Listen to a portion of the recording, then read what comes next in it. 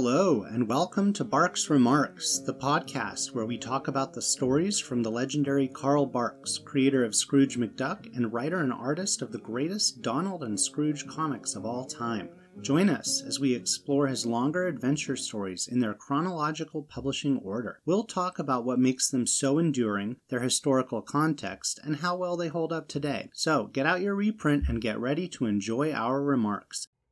Welcome back to Barks Remarks. I'm Mark Severino, a grown man who enjoys duck comics and enjoys talking about them with friends and guest hosts. We are back for another landmark holiday story. We're going to be talking today about Carl Barks' classic A Christmas for Shacktown, and I'm very pleased to be joined by two returning guests. I'm going to have them introduce themselves. Why don't we go with Warren first? Hey, Mark. Hey, Sarah. This is Warren Harmon in Rochester, Minnesota. Glad to be back again, talking about another Christmas classic related story from Carl Barks, and looking forward to our discussion today. And Sarah. I'm Sarah Santiago, wearing my best Christmas pajamas for this very special Christmas in Shacktown podcast. That's right. We've got a Christmas in April here, which is our recording time. I like that doing these chronologically just makes me aware of how many Christmas stories Carl Barks had. But there's a lot to cover. It really stands out for a lot of fans. A little bit of background about the story, A Christmas for Shacktown. We're still in Barks' golden age. This one was published in November of 1951. Unlike many of his Christmas stories, this one was released as one of the four-color comics. You know, a lot of them were put out in kind of limited publications like Christmas Parade, but this one is four-color 367. And this one's been reprinted just a ton. I counted 13, including the original. I think it's fair to say that this is his most famous Christmas story, right? Christmas on Bear Mountain is very famous because it introduced Scrooge McDuck. But I think if you asked someone to name a Carl Barks Christmas themed story, this is probably the one that most fans would go to. This is a full-length 32-page story. And what really interests me about this one is its focus on poverty. It's going to hit us right away with some really stark images of really striking poverty, poorness in a way that I don't think you really see in a lot of pop culture from the era. I would hazard a guess that a lot of kids in the 1950s, this might have been one of the first times that like a middle-class comic book buying kid might have been confronted by this kind of poverty. Glad you mentioned that, because here we are in post-war America, and we've got prosperous advertising going on, and everybody's moving to the suburbs, and everybody's happy, the war's over.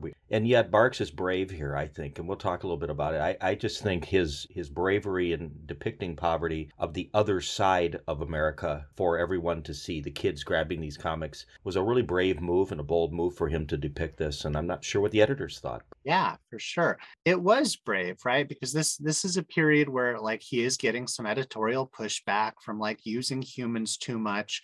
You can tell that sometimes he wants to push the envelope a little bit here. And this is a big departure, right? Because like it's a Christmas story. Christmas stories are generally meant to be uplifting, happy-go-lucky. So it's a bold move in some ways. And it's interesting too, because it's very much at odds with like the ethos of one of the characters that's in this story, right? We've got this really weird like contradiction between this emphasis on poverty in the story and of course the appearance of Scrooge McDuck, who is like a major part of it and who really represents wealth and the tycoon ethos. And that's something that's impossible not to think about, right, Sarah?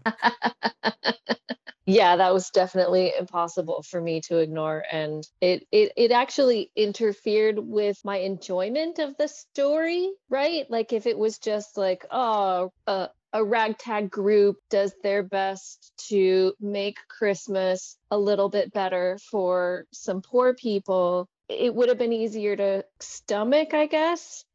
but this whole time, but every so often when they would go back to Scrooge just refusing to let go of any of the money, it really made him out into a villain in my mind. And I know he is, but I'm from the era of DuckTales. And I grew up with a Scrooge McDuck that wasn't such a greedy, mean guy, right? And I know he was, he shares a name with the Scrooge from Dickens. And so, You know, and living in Scotland, I also don't want to hate him because I love Scotland and I love Scott. So it was harder for me to enjoy this one. Well, it might help contextualize this, right? To know that this is literally one full-length issue before Barks is going to get the call, the request from his editors to deliver them a 32-page Scrooge story for the first time. And Barks has been using Scrooge as a side character for the most part up till now. And it's kind of been like this varying level of almost villainy, comic foil, or a plot device when the Ducks need someone to be able to foot the bill for something like a trip to the Riviera. But in a few months after this is published, they're going to ask him to deliver a Scrooge story, and he's going to get this big opportunity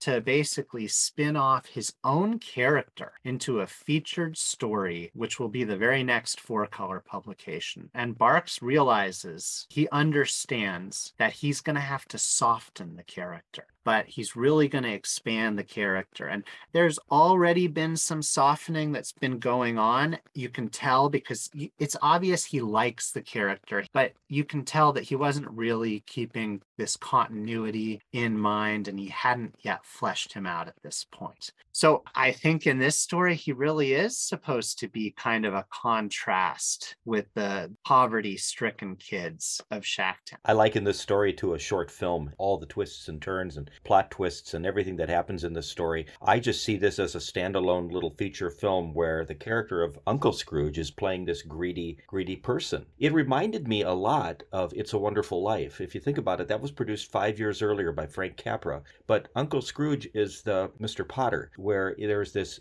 constant greed. At the end, I think we see the softening of Scrooge, and to Mark's point, the launching of the Scrooge series, Only a Poor Old Man. I think this episode here features this villainous, greedy Scrooge.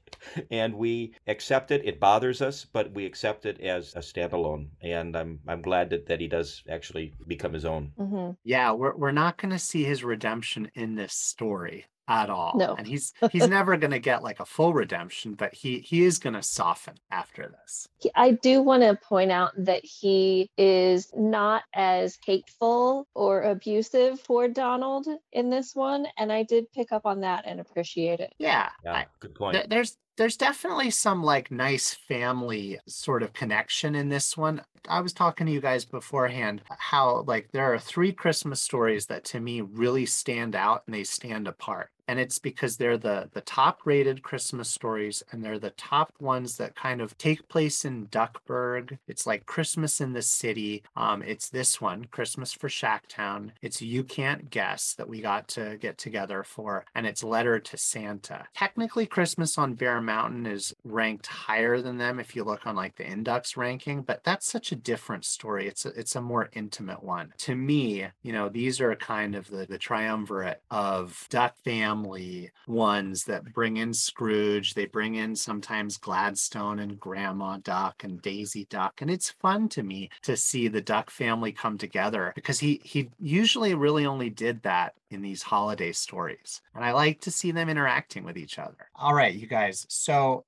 as always, I do like to pander to our international fans by going over some of the different translations for the title that have been used around the world. And I found this one really interesting because Shacktown is such a loaded sort of term, right? I think if you're in the States, if you're not an English speaker, you may not get sort of the flavor of it, right? But a Shacktown really implies a certain type of temporary squalor that was not intended intended to be lived in forever, but might be home to generations of people in some pretty extreme poverty, kind of off the grid, disconnected from the rest of society. And Sarah, do you want to start us off? Yeah, sure. So in Spain, they called it Navidad en Villa Miseria, which is Christmas in Misery Village. Yeah. And when I looked this one up, I noted that in Spain, every publication translated it as something completely different. So I just picked one of the Spanish ones. How about you, Warren? Yeah, Italy. The Italian title is Paparone Zio e el Ventino Fatale, which is Uncle Scrooge and the Fatal 20. And it got me thinking about what is the fatal 20? Could it be the 20 lira? Maybe they're translating into the value of the burning dime, if you will. I thought that was a little different from interpreting Shacktown. Sure, yeah. It's an interesting title.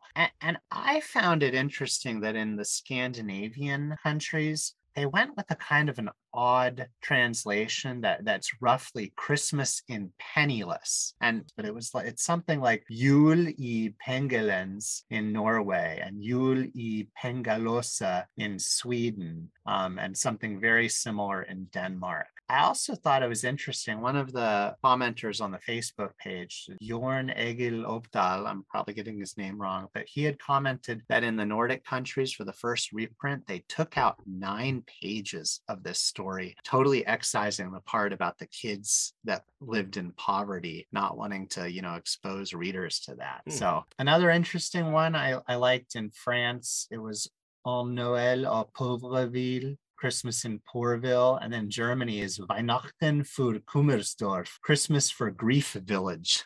So I like all these names for Shacktown. So we're gonna go ahead and I'm gonna summarize this one, and you guys are gonna let me know your thoughts as we go along. So Christmas for Shacktown, as I alluded, it opens very starkly. It has the nephews having taken a little shortcut through what we are going to learn is called Shacktown. And they're talking to each other about Christmas. They're talking about Shacktown. They're talking about how guilty and terrible they feel walking through this gully where the people of Shacktown don't know anything about Christmas at all. And they find it, as they leave Shacktown, they're finding it hard to be happy about the prospect of Christmas coming up. They're really dwelling on this.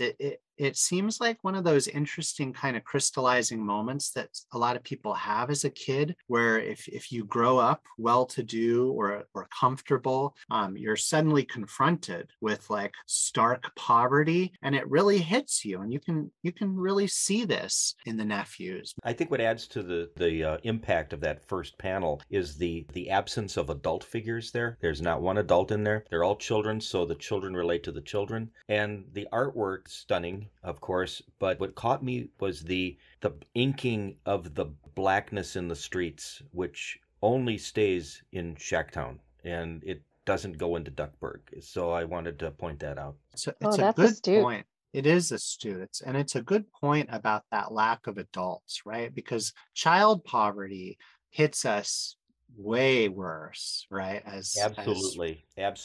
And it's making a statement to the children who are buying these comics. Yeah. And what do you think, Sarah, about some of the like visual signals of poverty that he's sending here? They're very striking. I mean, there's a kid playing with cans when the boys are talking about whether or not the kids in Shacktown have toys, and that kid's not even wearing gloves or pants. His knees are bare. Yeah, we've got kids like with patched, threadbare clothes, kids that are just huddling for warmth. They're all sullen. They really look miserable. It's not subtle, but I think it's very effective. In that first panel, there is what I read as a woman carrying, I don't know if that's wood or Firewood. Not paint. Okay. And I actually read her as the only adult in the area, but I could see an argument made for it to be maybe a kid who grew up too soon and now has all this responsibility. That's how I look at it, yeah. expression on her face, once again, Barks is so good. Her face just is so evocative of the famous picture from the Depression where the woman is just gazing off into the distance with her two kids hanging on her and just so worried about everything, obviously. And it's not just sadness, it's worry, complete lack of security. Yeah, very good points. I did read her as an older child, maybe a teenager who's had to grow Yeah. up too fast and been deprived. And the reason is because I think Barks is going out of his way to never, throughout the whole story, to only dwell on the children. But I could see because yeah, she's got these sunken eyes that look very grown up, unfortunately. So as the children leave Shacktown, they encounter Daisy, and she reacts in a very expected way to their sad expression. She's like, "You should be happy, Christmas is coming up." And they explained that they've just walked through Shacktown and it is making them feel like fat pigs, is the expression that they use again. They feel like they have too much. And it's interesting, you guys, to me, how Daisy refers to Shacktown. She clarifies to them, that's that awful place in the gully where people live that are down on their luck. It's such a euphemistic way. You can tell that Daisy doesn't think about Shacktown if she can avoid it Right. at all. And that causes Daisy to kind of dwell on the situation. And she decides that, hey, the women of her club have been looking for something to do. So she gets the bright idea to do something about this. And she tells the nephews that, she's going to take care of it. I like the reflective nature of Daisy here. How she, first of all, look how we're introduced to her. She looks absolutely beautiful. She's dressed better than we've ever seen her, maybe in any story prior to this. And then her comment, Mark, that you said about that awful place quickly becomes, I think, guilt-ridden. She's shook up, yeah, and then the immediate joy of realizing that she and her friends can do something to help. What do you think, Sarah? Is everyone in this story looking to absolve themselves? It felt very, how do I make these bad feelings go away? I know, I'll slap a band-aid on it, to me. Yeah. Yeah. In terms of like when later on we see so much of like the system as represented by Scrooge McDuck, how easy it would be to redistribute wealth. But I do appreciate that she does, as Warren said, get more reflective about it and think like, okay, here's what's within my means. Here's what I can do. I will pose this to the women's group and we'll get this sorted. Yeah. So we have this nice transition now to Donald, and Donald has his own problem. This is a very like lower middle class problem that a lot of people in American capitalist consumerist society have every year, right? It's the end of the year where a lot of bills come due and you are also expected to put on this great holiday. And so he is stressing about giving his nephews a nice Christmas while only having $5 to his name. Barks establishes, there's no paydays coming up. No one's going to loan him a dime, and there's a lot of stuff to buy. And to make matters worse, he has overheard the nephews say that they're planning to spend $5 for his present. So he's really feeling insecure about his ability to provide for his family. And at the end of the page, Daisy knocks on the door and she has this great line. Sarah, what's her line there? Donald, I came to you with my problem because I know your Christmas worries are so small. And Donald responds to her in this just great sardonic, wry way. This is like maybe my favorite version of Donald here, right? This like knowing Donald who's like, it's very witty to me. So he says they were. And when Daisy explains that her club needs $50, he goofily asks her, in pennies, nickels, or Comanche wampum. I don't think we would make that kind of joke today, but it felt It felt like a common trope then. And she clarifies onto the next page that she's not asking him for the money, but she explains that, her club, her women's club, is set in the process of setting up a really nice Christmas party for the poor children of Shacktown. And we see the boys in the background trimming the tree, and they're beaming at this news. And she lets him know that they're just a little bit short of their target. And she's hoping that he might know someone who could donate the remaining $50 that's necessary. And she explains that the remaining money is to get turkeys and a toy train for the children. And she and the nephews talk Donald into approaching their Uncle Scrooge to ask for the remaining money. And this all happens in this like whirlwind of activity where Donald is just roped into this, what he knows is going to be a terrible request to make of Scrooge McDuck, because he'll particularly hate that toy train, which is going to become a very key part of the story. Sarah. I did want to point out for context that in $50 in the context of this comic would be worth $538.62 today. Wow. Yeah. So, I mean, that's not a small amount of money that she's asking for. And even $5 on Christmas gifts, that's it feels small to spread across 3 boys, but that's a lot for them to have maybe saved or earned and then be willing to spend on Uncle Donald. If $50 was that much, $5 had to be worth almost $50. I mean, right? The inflation, but we see Donald in a good light. But I love those last 2 panels because Daisy is literally pushing him out the door and not wanting to go along with them. And the nephews usually later in the stories they'll accompany Donald to go see their uncle. But no, you're on your own, buddy. But I love the gesture here. Yeah, these interactions are great.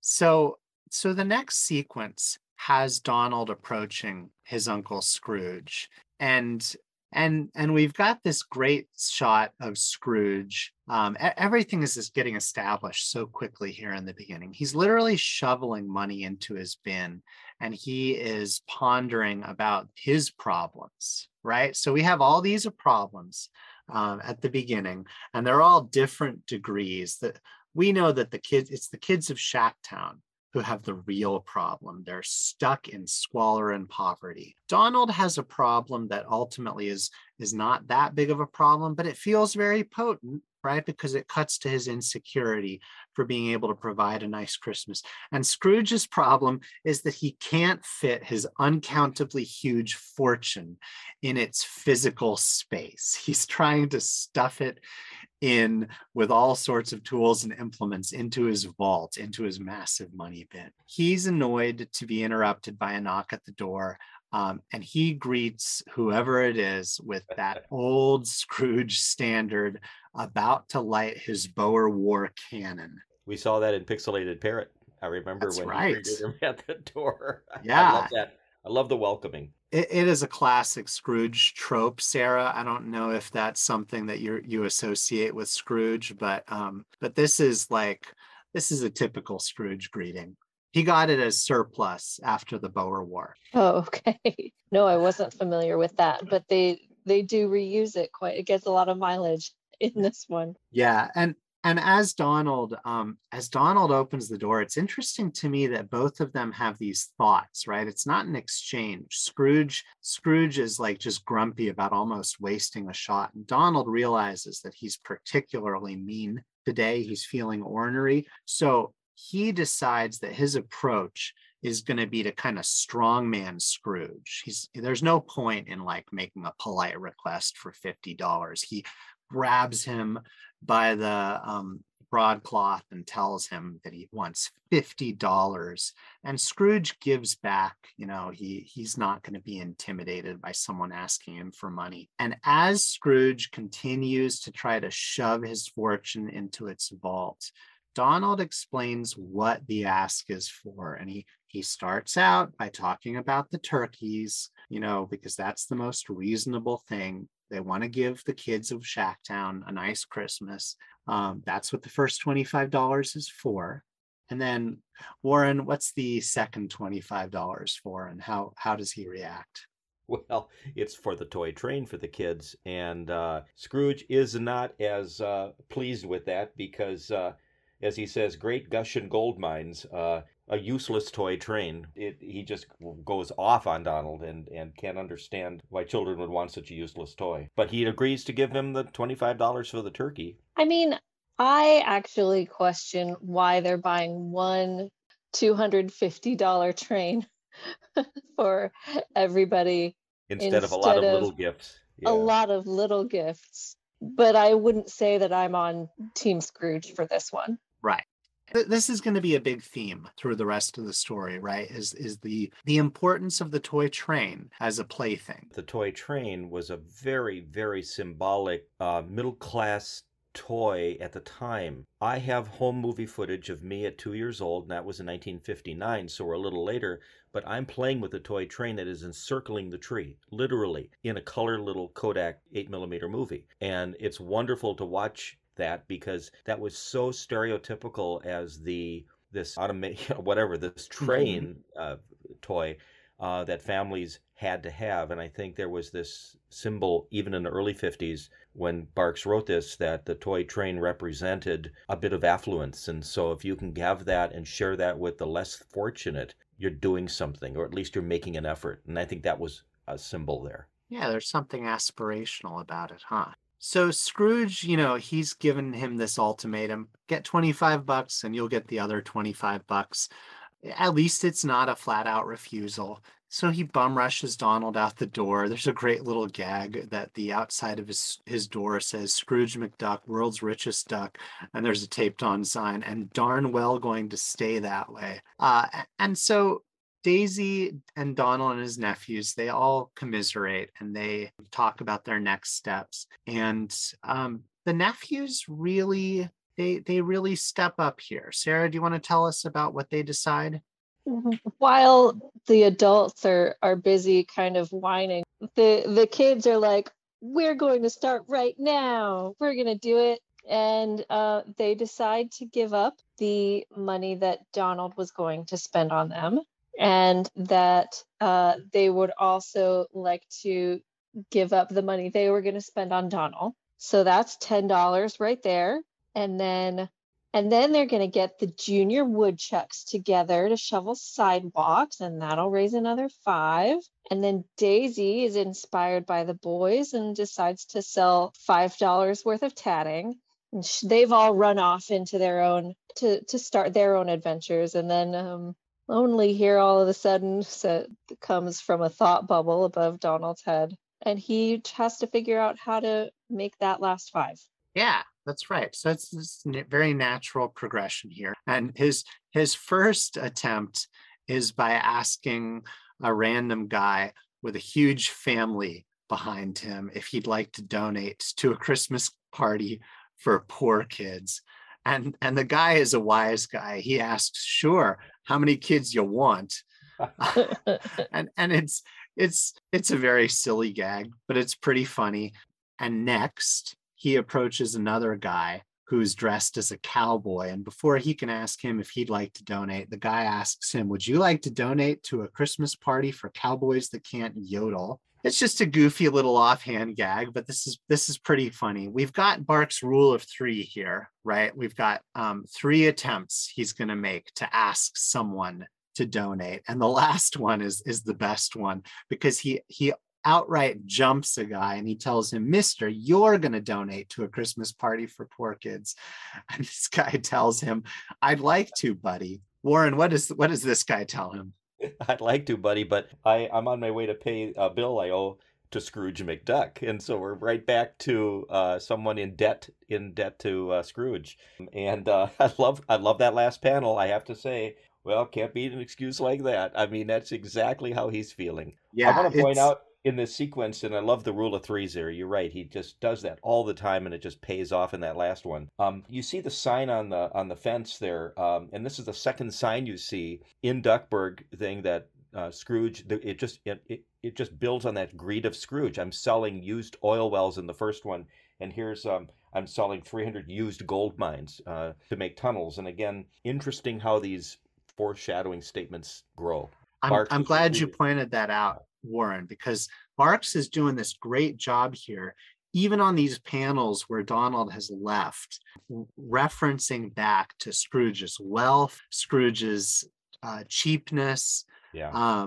Scrooge having other people in his debt, it's great signaling. And so, Donald has really struck out here. So he's decided he's going to get creative.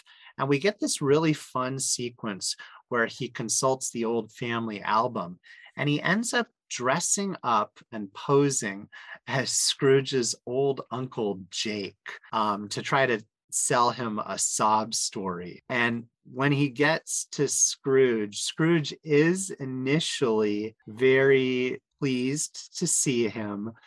Sarah, do you want to tell us about their exchange? Donald comes in dressed as Uncle Jake. Scrooge says, "Who in blazes are you?" And Donald, in his disguise, with his hand on his back and leaning on a walking stick, "You're poor old, you're poor." Yeah. It indicates that he's rolling the R like the Scots would, and Auld, AULD, which is the Scots word for old. "Uncle Jake, Scroogey, don't you remember me?" I love the over-the-top R trill there. I do too. And Scrooge says, "I sure do." Turns out that Scrooge has fond memories from childhood, but at some point he lent 1 shilling to Uncle Jake, which with interest after 63 years is $8,326 that Uncle Jake owes Scrooge, which in today's money is $98,017. Nice. Do you mind if I do a quick reading of it just to see how I sound? Yeah. Sure. So he asks him, "Who in blazes are you?" And Donald, in his disguise, says, "You're poor old Uncle Jake, Scroogey me by. Don't you remember me?" I love his over-the-top attempt at a Scottish accent. Outstanding, Mark. That was great. It probably came off as more Irish than anything. But I love this because this is one of the great bits that he's going to go to this well for a lot. The compound interest gag. He always talks about at compound interest. And then, this is a funny offhand little reference to this obscure family member that's going to get Don Rosa is going to make some nice hay of this later on when he's doing his life and times of Scrooge McDuck. So I like this Uncle Jake sequence. I found it really memorable. And it's one of those few times where he really does signal his Scottishness too, because he doesn't really do that very often. No. And so, Donald's striking out again, and now he realizes that what he needs to do is he needs to scare it out of him. And so he rushes home to grab the kid's pet rat. And again, he returns when Scrooge has almost got the money fully pushed in. So every time Donald approaches him, Scrooge is just more annoyed because he's interrupting his money packing. And Donald makes this reference to it being so cold out. He wanted to see if Scrooge might have an inside job for him. And this is a great pun here, right? Because what is an inside job, Warren? Well, an inside job, Donald wants to work indoors and get inside the vault, certainly, so he can release the rat. But it's an inside job. It's within the family structure. It's something conniving within. Right. From within an organization. From within an organization. Yeah. And I think this is an inside job. It meant both ways. So I like that. Yeah, very good. Donald is squirreling the rat away, and he's going to release that rat. And predictably, Scrooge freaks out when he sees the rat, worrying that he's going to chew up $1 million worth of bills. And Donald tells him he'll help him out, but that he wouldn't touch the dangerous beast for a cent less than $5. And when Scrooge, who has really no choice, agrees to pay him, he's like, oh, well, what a coincidence. I happen to have some cheese in my pocket. And he lures the rat back to him. And Scrooge is pretty outraged because he knows that there is, again, another good pun here. He says, I smell more than one rat in this deal. But Donald has successfully pulled one over on him. What do you guys think? Are you outraged at Donald's deception here? I think that he is illustrating why he's in his particular financial situation and Scrooge is in his, because the cost of the disaster, like the potential loss that Donald is about to incur, is $1 million by his estimation. And Donald only asks for $5. Like, he could have named any number up to $1 million and it would have been cheaper. So I think Donald should have charged more. But Donald only charged what he needed. And that was interesting to just strengthen the comedy of the scene, is that even that Uncle Scrooge, I'm sure internally had to think about it for a split second. But again, to save the $1 million. I like how he shows up with the trench coat, the collar turned up. He's got the rat hidden behind him. And again, just like the scene before with introducing him in disguise, it's just another little one-page sight gag to just keep pushing this story further and further in. It's very economical. And for the nice, as a nice Disney inside joke, the rat is styled to look very much like Mickey Mouse. There's that long snout. There's a bit of Mickey in there. Yeah, he reminds me of Mickey's rival in that cartoon. What's his name? Mortimer Mouse, I think. Do you guys know that one? Yeah. Anyway, the ducks do get back together, and they've all had exactly the right amount of success. The woodchucks have earned money. Daisy's earned her money. They pool it all together. They're very celebratory. And then they realize that, oh no, the rat in Donald's pocket has actually chewed up that bill. He was foolish enough to put them in the same pocket. He gets off a nice rats and he sulks away. And Warren, do you want to tell us about his little blow up in the park? Yeah, it starts out after he discovers that the rat chewed up the $5 bill. It starts out with a sequence of panels that happen to be some of my favorite in the story. This despondent Donald walking off in the snow, and the upper left hand of that page is probably my favorite panel for a lot of reasons. It just shows that he's had it and he doesn't know what to do next. Adding the word rats, it just doubles that feeling. But he moves off into this lonely park, snow-filled. There's a single solitary bench there. He has a moment of disgust and slams his hat down, but then he sits with that trench coat with the collar pulled up, and he's just worried now. As his hat stands there, it sits there face up, a solid coin drops in the cap, and he beams and realizes this is a money-making scheme here, that maybe he'll just sit there and his fortune will come back. Yeah, that's right. A nice little bit of happenstance. So we transition back to Scrooge, who has finally gotten the safe door seal. I like this, that Scrooge has been working at this basically the whole story. Yeah. So we really understand how hard it's been. And Scrooge heads home, and we get a reference to his cheapness where he alludes to saving a nickel car fare by walking through the park, where he does encounter Donald. And he's disgusted to see him resorting to begging. But Donald points out that he's made $1 in 5 minutes. And so Scrooge gets over any vestiges of pride, and he shoves Donald out of the way so that he, the world's richest man, can spend a little bit of his free time begging for another, maybe another $1. And he even tries to turn his coat up to look penniless. Any thoughts here, Sarah? That is also very bad math. Yes. It's the silver dollar is equivalent to about 11.77, And even if he's making $1 silver a minute, he surely is making more just in passive income from investments and such. It is literally not worth the time it takes for him to stop what he's doing and lean over and pick up that little amount of money. Avarice does weird things to you. I can see why Uncle Scrooge might think that's a good idea. Right. But It's if panhandlers could make money, like that much money, then everybody would be a panhandler, which I think also would be a good illustration of Scrooge's disconnect from the rest of the world. right. It's very cartoonish.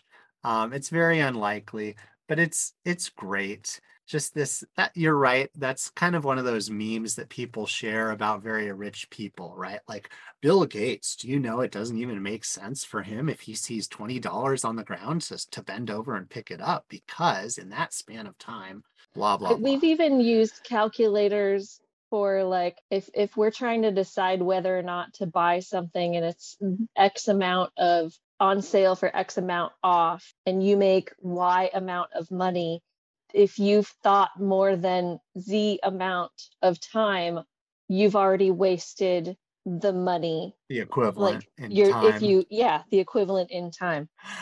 And this is one of Bark's go-tos, this kind of penny wise, pound foolish behavior that Scrooge is going to do. Because yes, he's Mhm. rich and he got rich for a reason, but he's also very greedy, and those two things are in conflict with each other. This next page is really interesting. This little point of view of the Shacktown kids. Tell us about them, Sarah. So then in the next page, we've been transported back to Shacktown, and there's a group of the children standing around. They look so much happier. And the comic says, meanwhile, the kids of Shacktown have been making wonderful plans. But in my notes, I wrote, meanwhile, the anarcho-communist collective in Shacktown makes plans to build the toy train, bearing in mind the needs of its disabled member, Joey. Because as they're talking about how excited they are to have this toy train, which apparently they have no problems sharing, they're all going to take pride and joy in it. One kid points out that they should build the track on the corner by crippled Joey's shack so he can see the train go by. And that is just such a great way to use to point out how you can keep the needs of disabled people in mind when you do things for yourselves if you are not disabled. So like this tiny little bit of like disability advocacy just like melted my heart, and I just love these kids in Shacktown. And it made me happy that Barks included it in this specific manner instead of using a disabled kid as inspiration porn as writers and storytellers are so wont to do. It is a really lovely moment, right? And it always stood out to me because it does show these kids in such a great light that they're really going out of their way, left to their own devices, to be inclusive and to think about Joey. And the other kids are saying, yeah, we'll rig a string to his bed so he can ring the engine bell. We'll all have fun. Like they're really like, here's how we do this so that we don't leave somebody behind. Like, good job, Shacktown. And I love how Carl Barks is doing this intentionally to call this out to his readers, his other kid readers, to, as you said, Sarah, to look on those that are very less fortunate and those that are disabled to say that they also can have joy. And I just really felt warm in these first few panels. It's excellent modeling on how to be inclusive.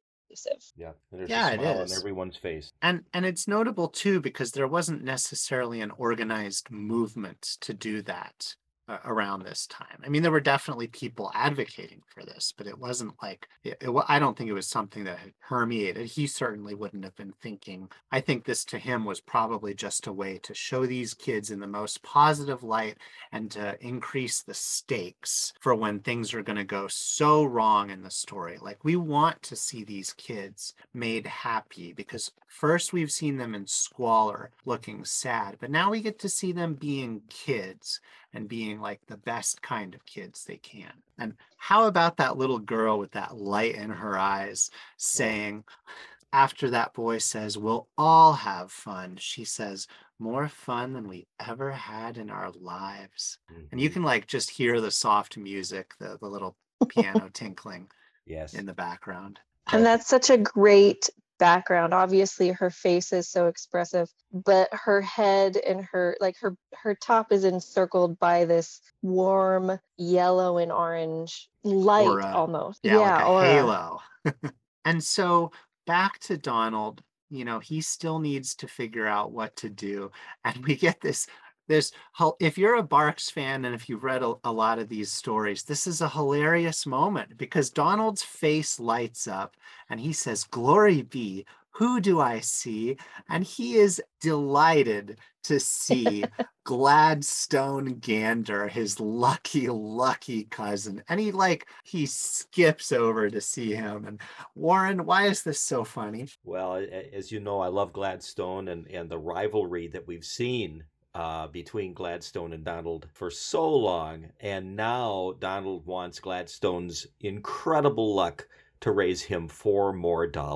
And that's really the only reason he's lucky to see his cousin. So he skips over there and he sees him and their exchange for the most part is pretty good. As typical, Gladstone doesn't want to work hard to wish for something, and but when Donald explains about the party that they want to throw the children in Shacktown, Gladstone says, "Sure, but they kind of work together here, and that's what I love about this sort of little sequence. I think they partnered here more than they ever have. What do you think, Mark?" I really like this.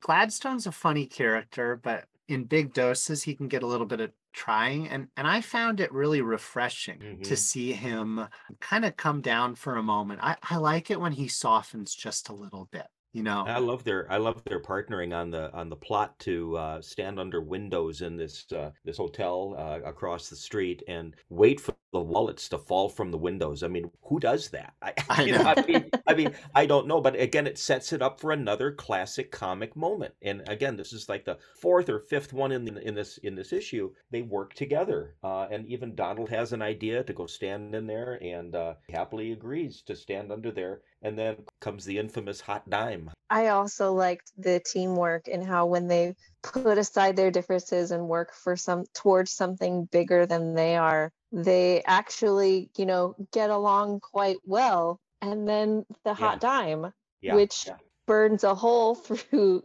Gladstone's hat, but ends up also melting the snow toward a wallet, and they find a wallet. full of a Yeah, lot of cash. right. It's really refreshing.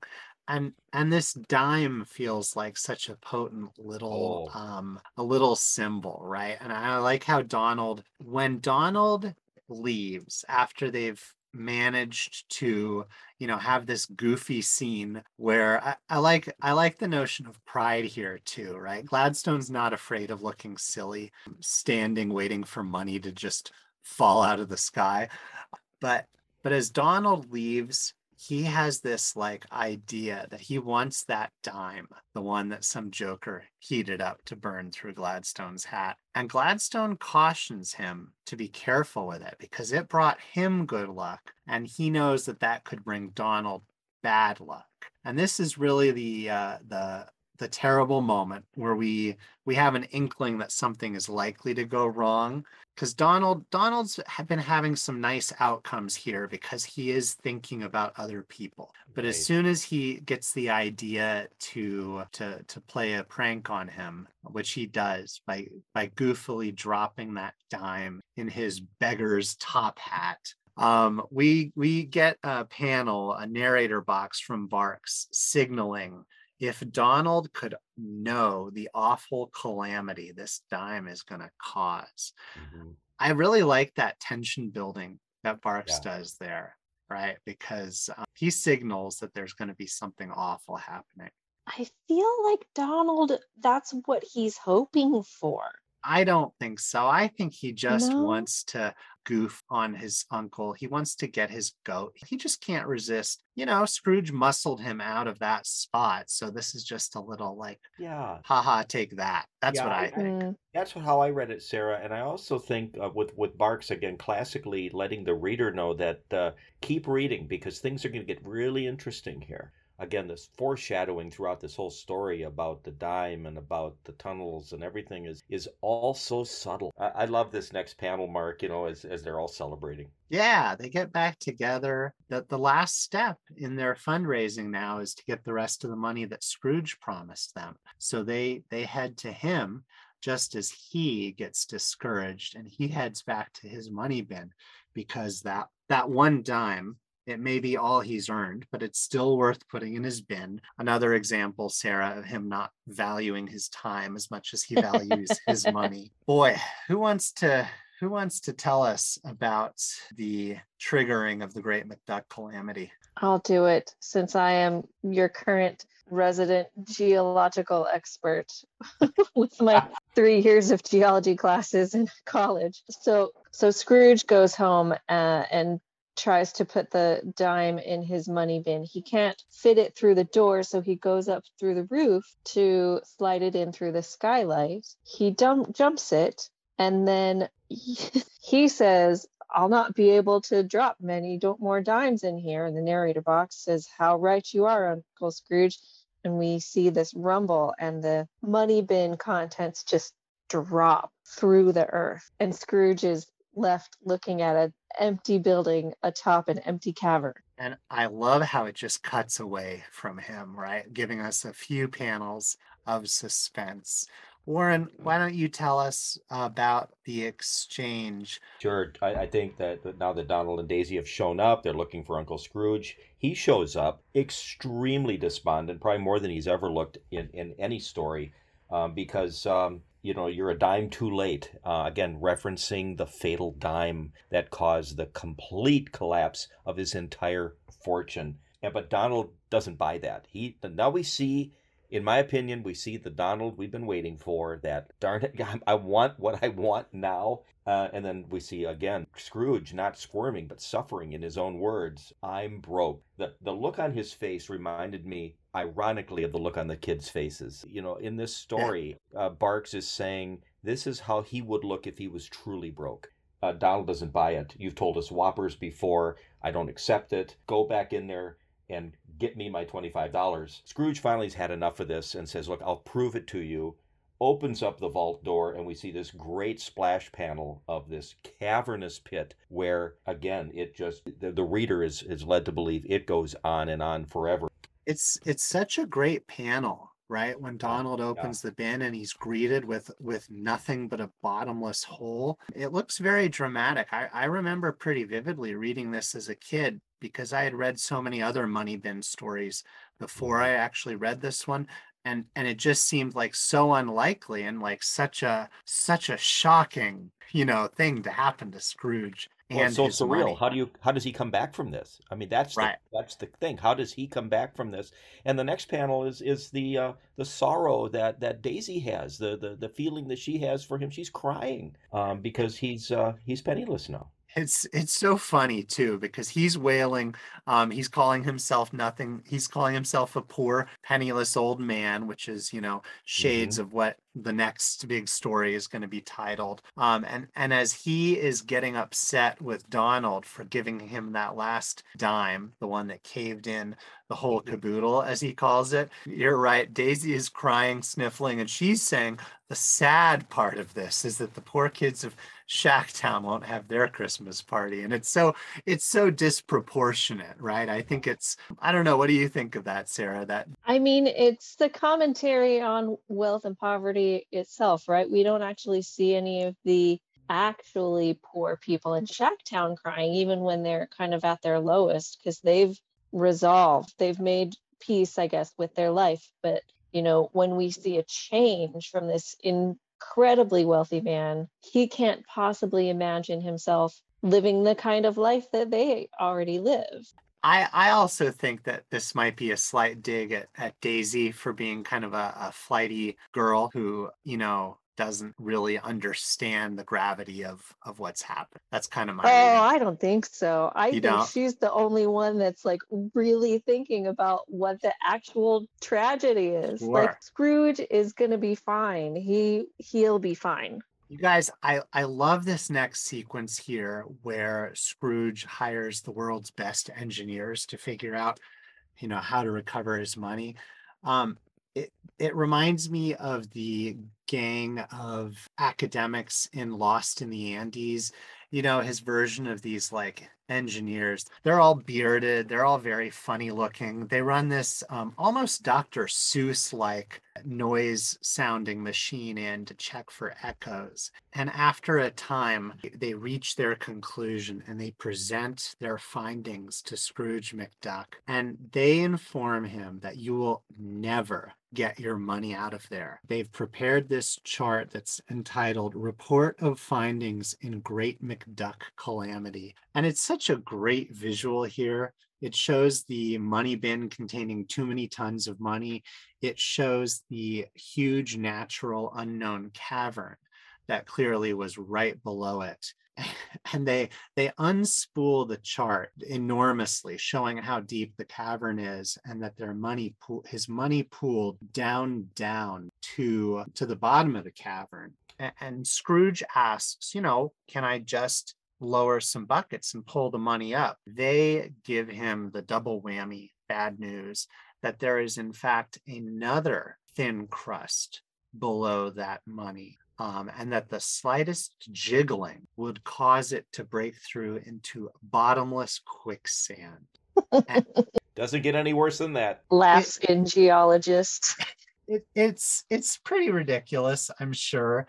The notion of these like multiple caverns beneath and quicksand that far down. There's the old meme about how I thought quicksand was going to be a much more common problem than it ended up being. But as a kid, quicksand seems like this peril around every corner. So I think that's great. Mhm. I like how Barks is basically forestalling every objection, right? Because he has Right. Scrooge propose, let's tunnel into it like this, and they remind him that tunneling takes machinery, and machinery jiggles. I love the word jiggles so Oh, much here. It is so out of character of these high-priced, world-class engineers, yet they say it with such certainty. I love that panel. I agree. You're right about that use of the word jiggle, because it's like a very whimsical sounding word, right? But here it's in reference to this catastrophe. And the whole time that this is going on, the nephews are in the background worrying about how Christmas is getting closer. And so as the story kind of careens towards its conclusion, everything is really downcast because Scrooge winds up having to move in with the Ducks, and the other Ducks are kind of reconciling what they can still do with the money that they have managed to get, which is that they can still have a party. It's just it's gonna lack a certain vital component, right, Sarah? The toy train. I mean, honestly, I feel like that's okay. They'll still have some needs met. They might not have the fun, but also some of the needs are going to be met. They will have their needs met, but I mean, I would argue that like play, that is an important need, right? And isn't that something that charity sometimes like glosses over?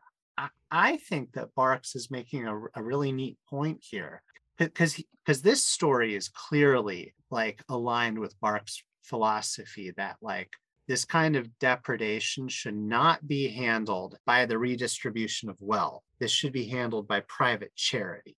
That's where I don't think he has that as a mission statement, but that's kind of Right. where he's coming from. He's But definitely like making the case that private charity rather than structural change is the way the world works. right. Whether or And you not he's don't, advocating is I think maybe up in the air. But and I yeah, think you're right. he's at least making a statement here that charity can't just be about meeting needs, but it should also be about things like addressing childhood joy. Yeah, you're right. I think that's a really good point that you bring up, Mark, about the need for play and how maybe Uncle Scrooge didn't understand it, but Barks is making a case that it is important. Yeah. That's a good point too, though, right? Because there's always this push and pull, and Daisy's Ladies Club has clearly seen the need for both things, even if getting them some Christmas turkeys isn't going to structurally change anything in Shacktown. Right. So, coming up here, we've got this neat moment where the ducks are all gathering for breakfast, which now includes Uncle Scrooge because he's come to live with Donald and the boys.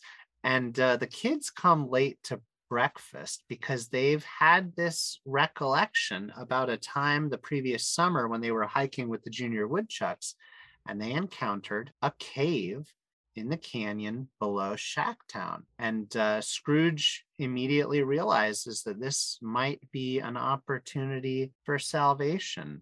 And so they quickly head to this cave. Warren, do you want to tell us a little bit about the cave and what they discover? Sure, they're in the little gully, the snow is just piled up, but there's this little cave entrance there, and they all look into it. And as they climb into it, it's quite cavernous, and it does lead them down into which Donald claims is right under the pile of money. So they're in that little thin layer, I'm imagining, between the quicksand and the money just sitting above them. And so yeah, I love it that Uncle Scrooge can actually smell his money. Yeah. So he's sniffing a lot like a little dog, and realizes that a badger hole and the money's at the other end of it. There's a little tiny hole there. And as I said earlier, I think some of the signs pointed to tunnels and tunneling. That wasn't what they found, but they found this other way in. And now that's where they sit, trying to figure out what's the best way to get through that tiny tunnel. Right.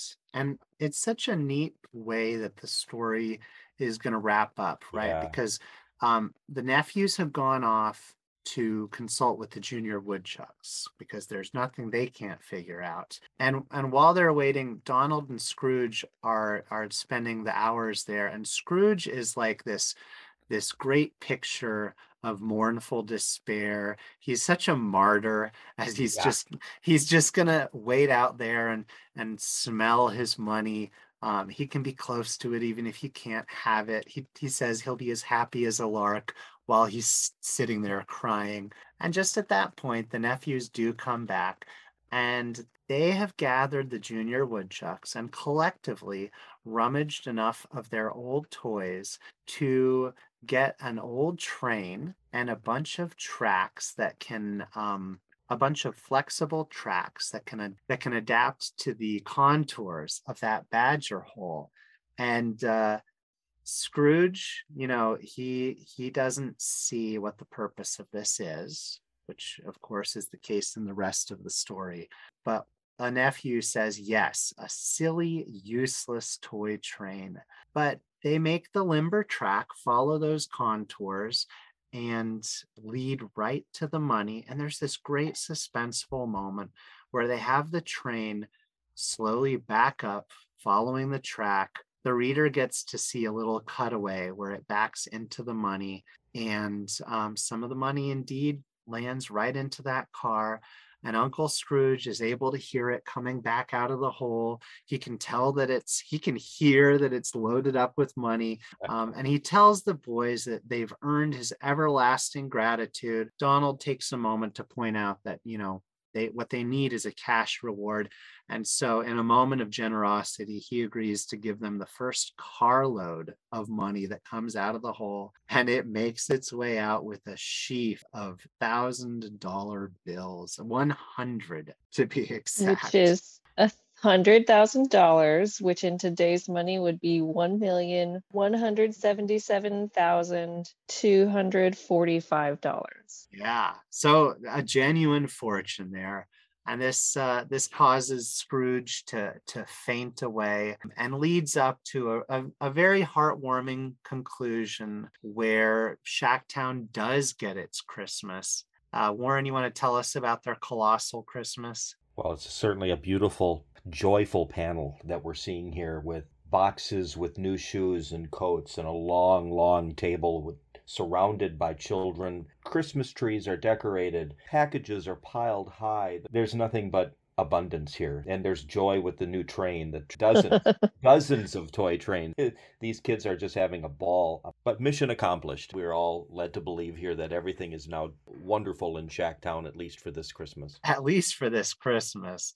And we've got this great closer where the president of the ladies club wonders, where is the kindly old Scrooge McDuck whose money made all this possible? Donald says, oh, I know where he is. I'll take him a drumstick. And of course he's gone into that tunnel, and he says, I kind of thought I'd find you in here, Uncle Scrooge.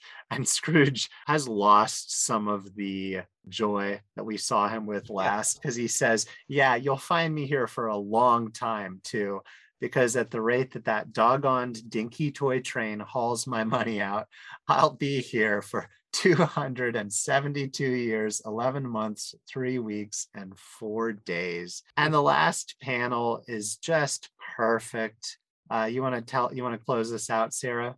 Scrooge and Donald are in the foreground with their eyes clenched shut and their fingers in their ears, and the toy train is coming out of the gopher hole in the back with the caption toot toot. Yeah, and I love that Scrooge is wincing at the sound and Donald is grinning at the sound. Oh, nice catch on that. I just saw that. Oh yeah. Oh, that's wonderful. It's a great wry ending.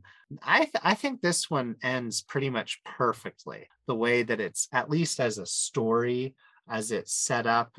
I love how this action builds to this last sequence. I love how this story is constructed. I love the way the story ends, and it doesn't seem rushed like some of the other stories that it feels in a way that Barks said, oh, I've only got a page or two left, I better close out the story. This one felt paced really well. Yeah, I think you're right. He really lets the ending breathe on this one, and it ends naturally on its own sort of terms. What do you think, Sarah? Do you like how this one wrapped up?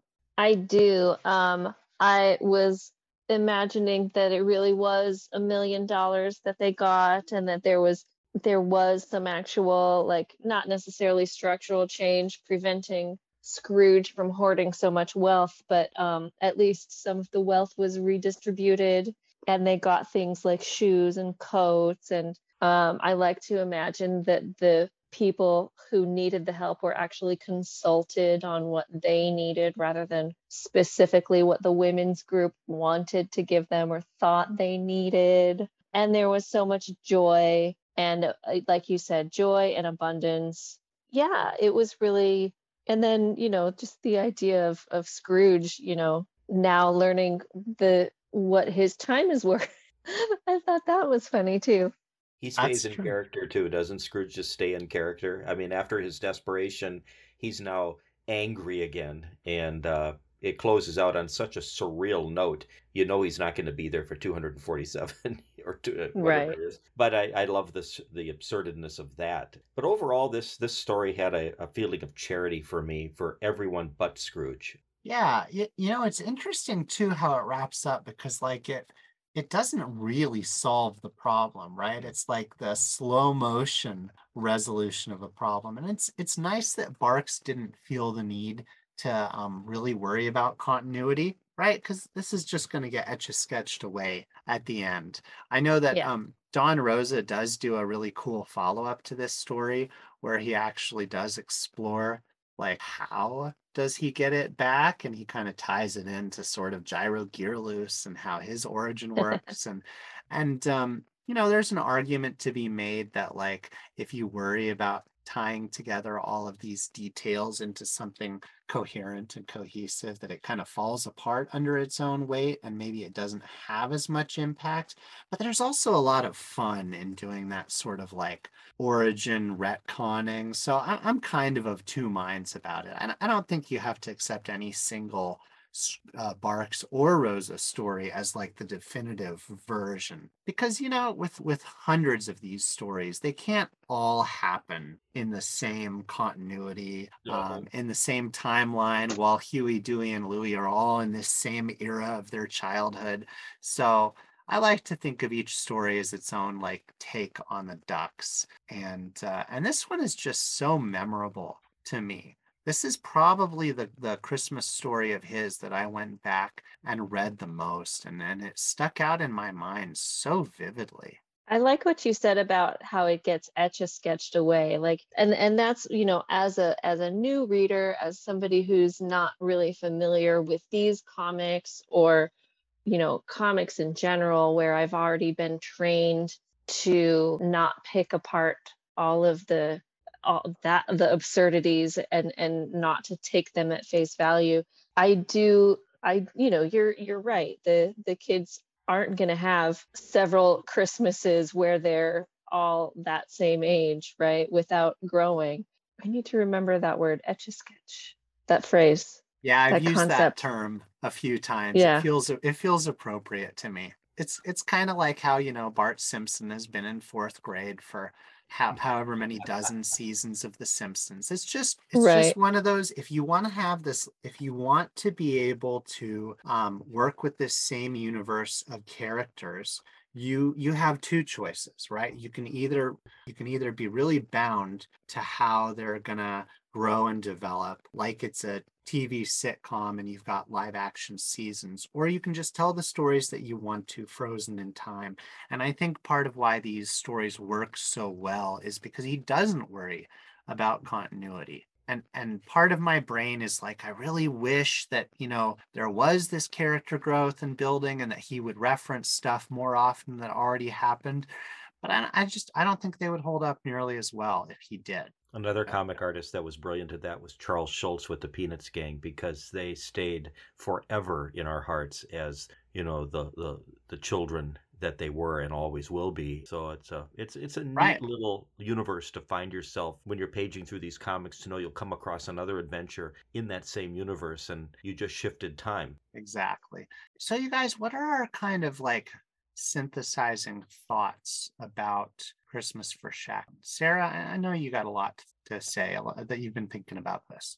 I mean, I feel like we covered it here and there. I liked how Shacktown was presented and how the residents were characterized, right? It wasn't just painted a picture to make middle class people feel better about themselves. They clearly had their own support systems, and like, they clearly took care of each other, because it was clear that the rest of society, wasn't.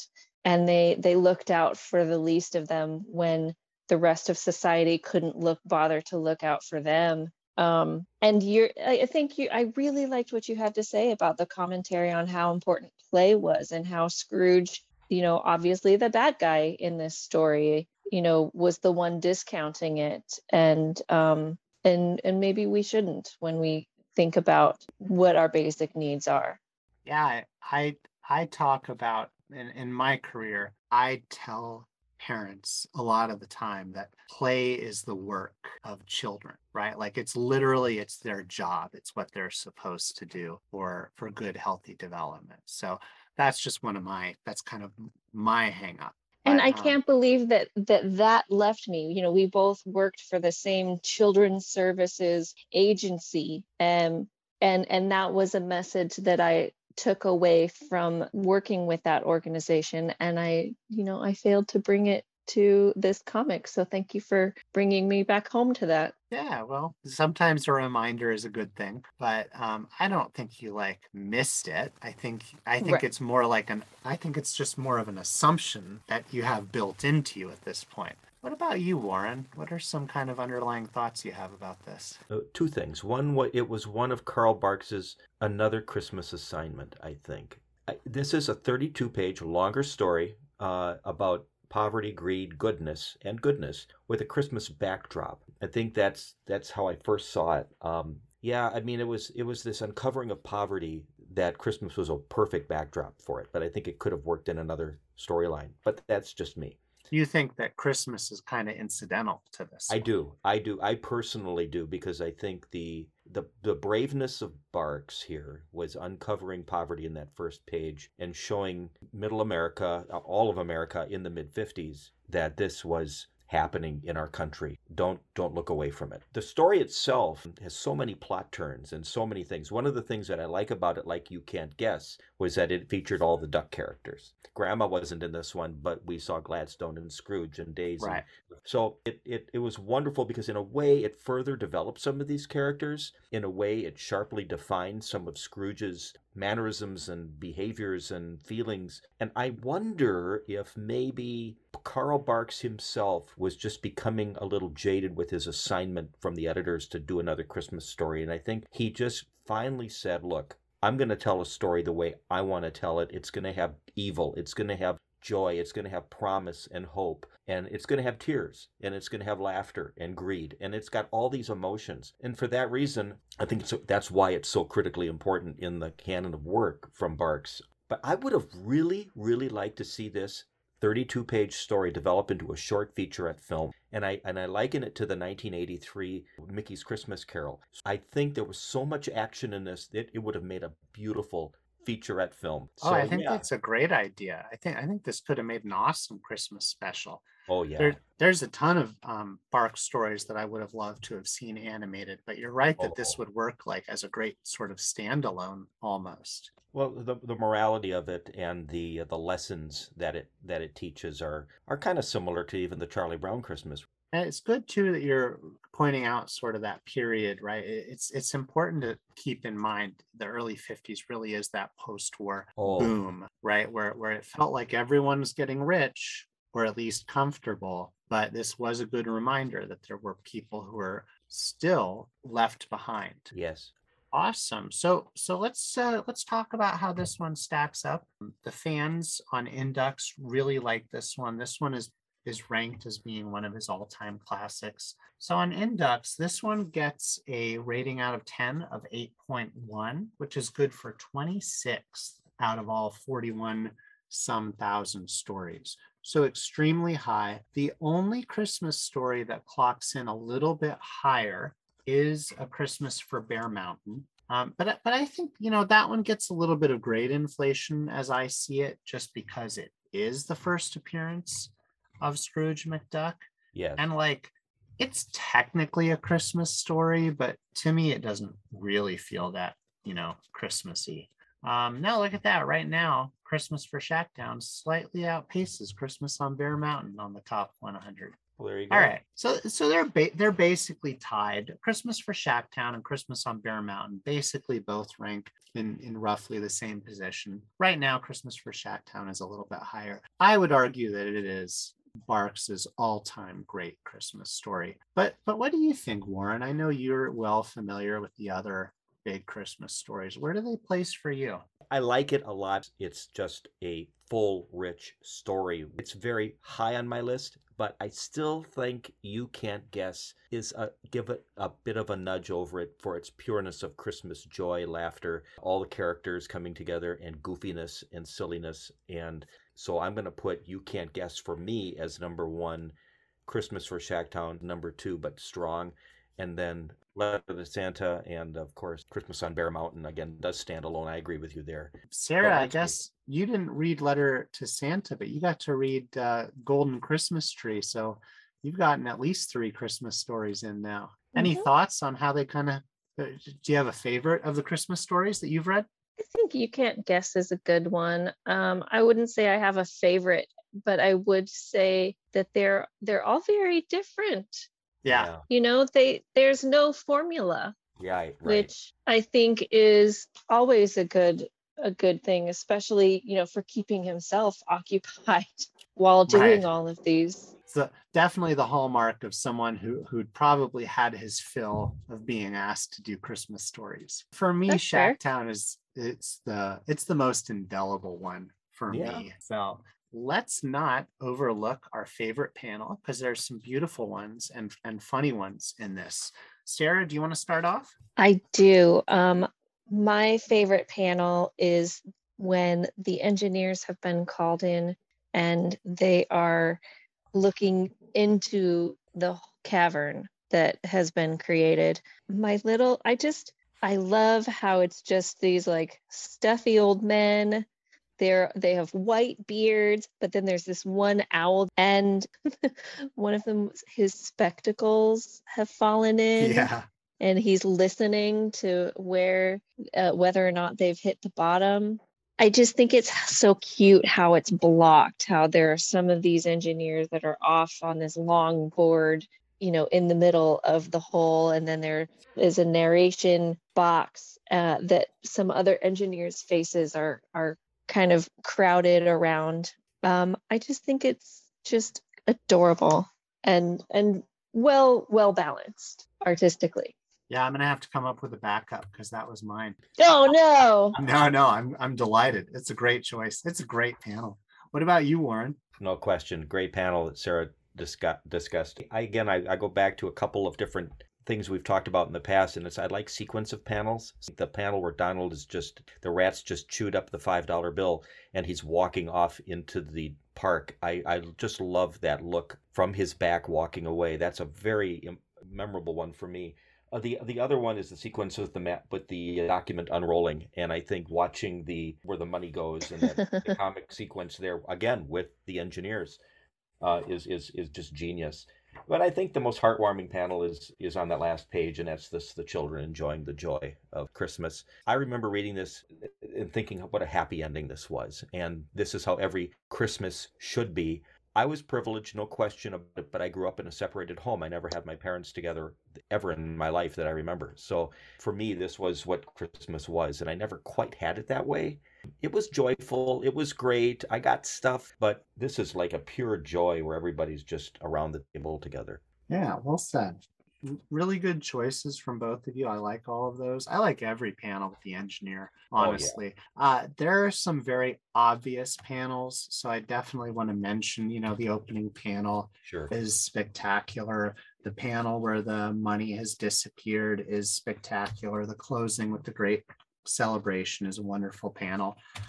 As far as kind of like unexpected panels, I really like the one of when Scrooge has moved in with them and Donald is pointing at him, sadly eating his oatmeal at the breakfast table. Yeah. That one just cracks me up. Yeah, Scrooge isn't even prominent in it, but he is because he's the, like you mentioned The Simpsons earlier, he's like Grandpa sitting in the kitchen when he has to stay with them. Awesome. So you guys, I think we covered this pretty well. Do you guys have any other thoughts about it? I didn't really talk too much about, I don't think there's anything that we have to be too concerned about it holding up. This one it's pretty timeless. There's here and there, it's a lot that signals that it does take place in the 1950s, of course. I guess a depiction of poverty in the modern world would probably look a lot different. A shack town the idea of a shack town definitely feels pretty dated. As far as I know, this has never been adapted into like a DuckTales episode or anything.